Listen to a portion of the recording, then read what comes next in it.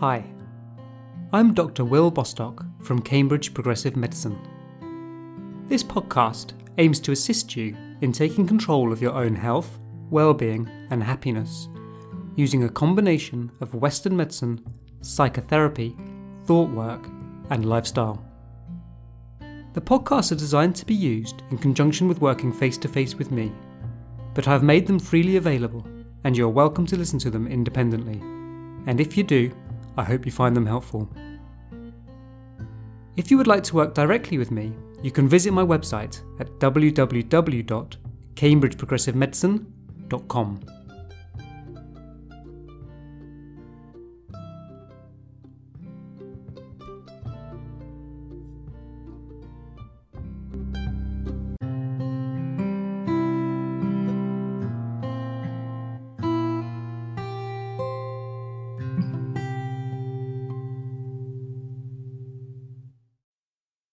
Hello, and welcome to episode 6.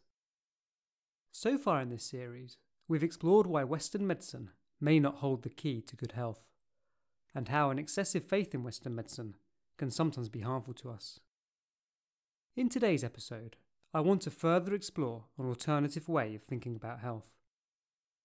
Western medicine gives rise to what is termed the biomedical model of health. According to the biomedical model, health constitutes, and I quote from Wikipedia, the freedom from disease, pain, or defect. So, according to this concept of health, we are only healthy if we are free from any disease, pain, or defect. If we buy into this concept of health, it doesn't seem that surprising that so few of us feel very healthy. I don't think I have ever met somebody who has never experienced pain, has never had any kind of illness, a cough or a cold, or eczema or acne, or something. And what about a defect? Am I unhealthy because of my receding hairline? So surely we should abandon this concept of health if we ever want to feel healthy. But I doubt you are very convinced yet. Your brain will already be dismissing this out of hand. The human brain likes to defend what it thinks it knows. And if you are listening to this podcast, you've almost certainly grown up with 100% buy-in to Western medicine and with a biomedical model of health. And I'm guessing that the objection is likely to be something along these lines. It's a matter of degree, of severity. If you have eczema, you are just a little bit unhealthy. It's no big deal. It's not as if you have cancer. So you can feel mostly healthy, even though you have a bit of eczema. It's as though there's a point system. You start with 100% good health, and then as you go through life and acquire various pains, diseases, and defects along the way, you become less healthy by degrees. Maybe your hair recedes, that's minus 0.5 health points. Break your leg, it's minus 3%. Develop diabetes, and that's 30% right off the bat. But I don't think this is quite right, and here's why. The impact any circumstance, symptom, or disease has on an individual varies from person to person. The same pain, defect, or disease may make one person really unhealthy, but have a very limited impact on somebody else. Take the seemingly trivial example of receding hairline. I gave it as a tongue-in-cheek example, but it's not difficult to imagine how it could be a serious issue for some people. We can easily envisage how it perhaps may not be a major problem for a 40-year-old man, but may be incredibly distressing for a 20-year-old woman. What if the 40-year-old man is a model or an actor, and a full head of hair is crucial to his career? In these circumstances, it could be a major health concern. Now let's consider the extreme example of diabetes. Diabetes is a very serious condition and increases your risk of multiple life-changing and life-threatening complications, such as blindness, limb amputations, kidney failure, and heart attacks. However, some people develop diabetes in childhood, but can still live full, rich, and healthy lives. Gary Hall Jr., the American swimmer, won 6 Olympic gold medals after he was diagnosed with type 1 diabetes. And the British rower, Sir Steve Redgrave, won his 5th consecutive Olympic gold after being diagnosed with type 2 diabetes. We don't generally consider Olympic gold medal winning athletes to be particularly unhealthy. It seems possible to become really unwell because of hair loss, but to remain healthy despite having a serious life-threatening disease. If health is merely freedom from disease, pain or defect, how can this be? Clearly, health cannot simply be related to the presence or absence of a defect or disease. The reason that this is possible is that being healthy is not about the presence or absence of disease. It's about how we feel. If we feel well, we are healthy, irrespective of the presence or absence of disease or defect. This is fortunate, since we can learn to take control over how we feel, but control over defects and diseases may be limited. I suspect you're still not very convinced. The obvious objection to health being a product of how we feel, rather than the diseases we may have, relates to length of life. An athlete with type 1 diabetes may be able to run fast today, but they have a condition associated with a reduced life expectancy, and therefore are not truly healthy. The association of health with length of life is a natural one, and is pretty much universal in our society, but it is both unhelpful and fundamentally wrong. It is possible to be completely healthy the moment immediately before death, and equally possible to live for many years in a state of chronic ill health. There is also such a thing as a healthy death, and death is not always the worst thing that can happen. If this were not the case, all of us would be suffering ill health from the moment we are born, since death is a fundamental part of life. Think of a young professional adventurer who dies in a climbing accident. They may be in peak mental and physical health right up until the moment they fall.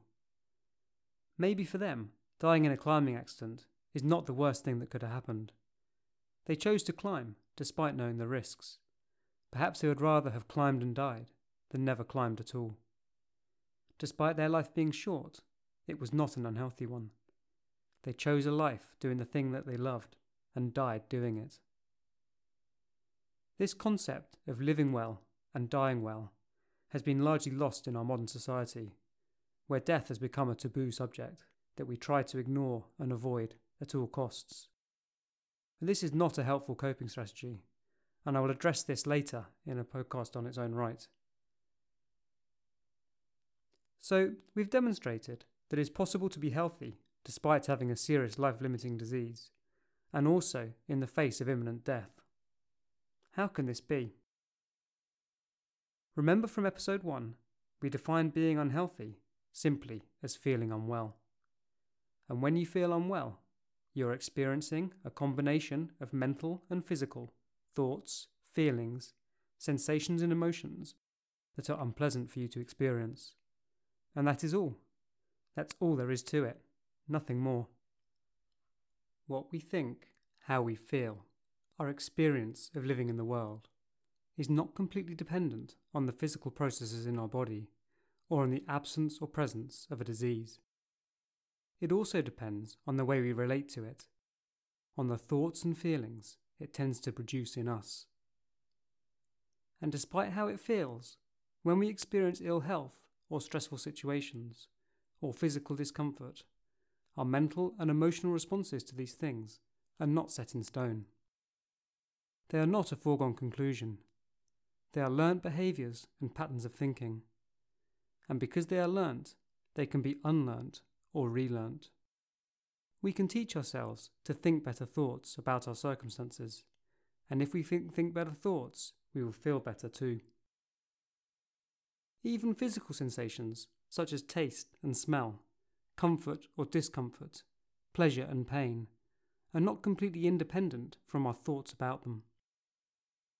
We tend to think that certain sensations are pleasant and others unpleasant, and that is that. We have no real control over which is which.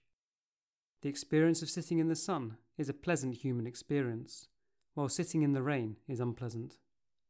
If it is sunny, I will therefore be happy, and if it's raining, I will be sad. But this isn't actually true. What is pleasant or unpleasant to experience isn't set in stone. It isn't a necessary part of the human condition, and it isn't an unchanging fact about you as an individual. We learn it.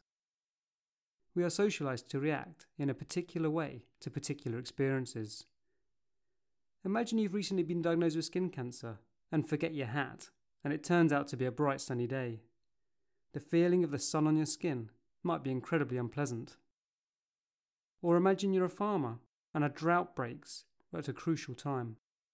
The feeling of the rain on your skin might be the sweetest caress you have ever felt. The idea that the reaction a particular experience produces varies from one person to another is relatively easy to accept. It is clear that different people have different likes and dislikes. Music and art, for example, are human experiences of different combinations of wavelengths of light and sound. The same combinations can make one person happy and another sad, or even angry. It is also not difficult to accept that these likes and dislikes are learnt and socially derived, rather than innate. When we travel abroad, for example, we may find that we do not like the food to which we are not accustomed, and we often continue to enjoy the music that we grew up with throughout our lives.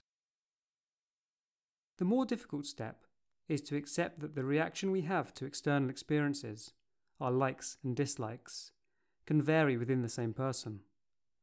And even harder to accept is the idea that they can be consciously or deliberately changed, that we can choose to enjoy certain foods or smells, to appreciate particular types of music, or how we react to certain situations.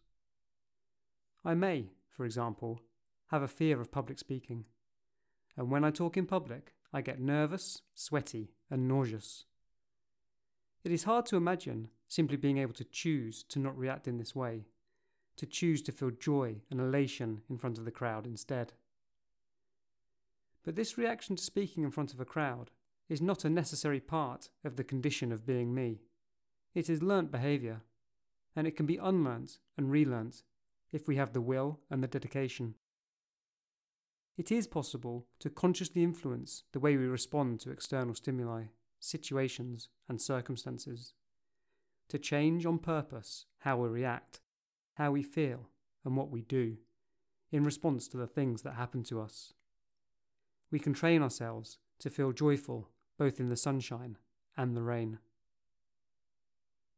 If we define health as the absence of unpleasant experiences, rather than the absence of defect or disease, it becomes clear how we can take control of our own health. If health is not related to the presence or absence of disease, but rather what we think, how we feel, and what we do about it, and we can consciously choose what we think and how we feel, then we are able to choose good health. I can't really do much about the fact of my receding hairline, but I can consciously change my reaction to it. I can change the thoughts I have about myself in relation to it, and what I make it mean about me.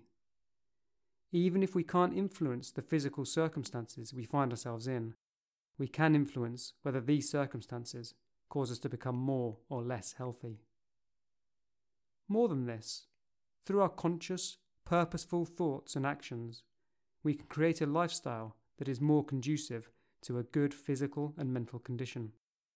Stress, anxiety, sadness, poor sleep, poor food, and lack of joy all contribute to poor physical and mental condition. Anxiety over our state of health only serves to reduce our state of health. If I can choose to be peaceful about my receding hairline, to not allow it to cause me to become unhealthy, by reducing stress and increasing well-being, this may actually reduce the rate of hair loss. The same is true for pretty much all illnesses. A positive mental attitude is far more powerful than we ever give it credit for. I like to think of this as fake it until you make it. Not only can we choose to be healthy by deliberately choosing how a circumstance, disease or defect affects us, and how we react to it, how we feel about it. In so doing, we create the optimum condition for our bodies to heal. We may indirectly reduce the physical impact of the disease as well as the emotional one. If you focus your time and energy on feeling healthy, this will often translate into an improved physical and mental condition.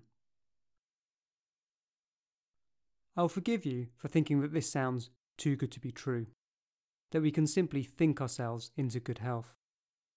When things sound too good to be true, we automatically assume that they are not true, that it is some kind of trick or a scam. But this is not a quick fix. Learning how to deliberately choose helpful thoughts is by no means easy. It requires work, time, and dedication. It also requires an open mind. We must question and give up much of what we thought we already knew. And this is always a painful, challenging process. It is precisely because it's difficult, time-consuming, and painful that it feels as though it's impossible. Honestly, if I had listened to this podcast 5 years ago, I would have thought it was claptrap, and I would have paid it no attention. A lot can happen in 5 years. The reason I'm so passionate about this work is because it has helped me immensely in my personal life as well as professionally. It isn't claptrap, and it isn't a scam or a trick. You really can learn to control your own thoughts. By purposefully choosing helpful thoughts, you can control how you feel and what you do. How we feel and what we do really are the fundamental determinants of good health, well-being, and happiness. I also understand that it doesn't feel like we do have control over how we react to situations, over what makes us happy, sad, or distressed. It seems like how we feel depends on what happens to us, that our external circumstances cause our feelings, that health and well-being and happiness depend on the things that happen to us, rather than what we make of them, on things over which we have no control, rather on that which we do. We tend to think that the food we like, or the type of music we enjoy, what makes us happy or sad or angry, are integral parts of us. They are a part of our personality that makes us who we are. We therefore hold them sacred and want to defend them. They are a part of our concept of self, and so we are reluctant to change them. It feels like giving them up involves losing a part of ourselves. This reluctance to change them translates into a belief that they cannot be changed, but really, we just don't want to change them. The problem comes when our learnt reactions to external stimuli become unhelpful or harmful to us. When we find ourselves in an unpleasant situation, we need to be flexible and adaptable if we are to continue to grow and flourish. If we believe fundamentally that we are unable to change, to adapt to the new situation, we will become unhealthy and unhappy. We won't survive. I see people every day who are barely surviving. And sadly, the cards are stacked against us being able to acquire the tools we need to make real positive change in our lives. Not only is the process hard work, difficult and painful, but our human brains, naturally fearful of change and uncertainty, tend to resist and reject this work before it has even started. Despite this, it is possible to overcome our instinct to distrust and reject new ideas, and the rewards of exploring new and better ways of understanding and relating to ourselves and others far outweighs the effort and the pain of the process. If you are still skeptical, don't worry. I think it is normal. I know that I would have been. For me, it took a major life event to force me to question what I thought I already knew, to force me onto a different path. But the path I now find myself on is so much better, and the way ahead so much clearer. It's okay to be skeptical, so long as you continue wanting to learn, expand, and grow. Be skeptical, but not rigid, and try to keep an open mind. Maybe this work is not for you. I'm sure it is not going to benefit everybody. But for me, it changed my life around. And I know that that wouldn't have happened if I had not been forced to try it. Maybe it could do the same for you, but you will never know unless you try. So I really hope you'll join me for the next episode, where I'm going to explore further the work we need to do to learn how to take control of our own thoughts and feelings, and introduce the concept of thought work.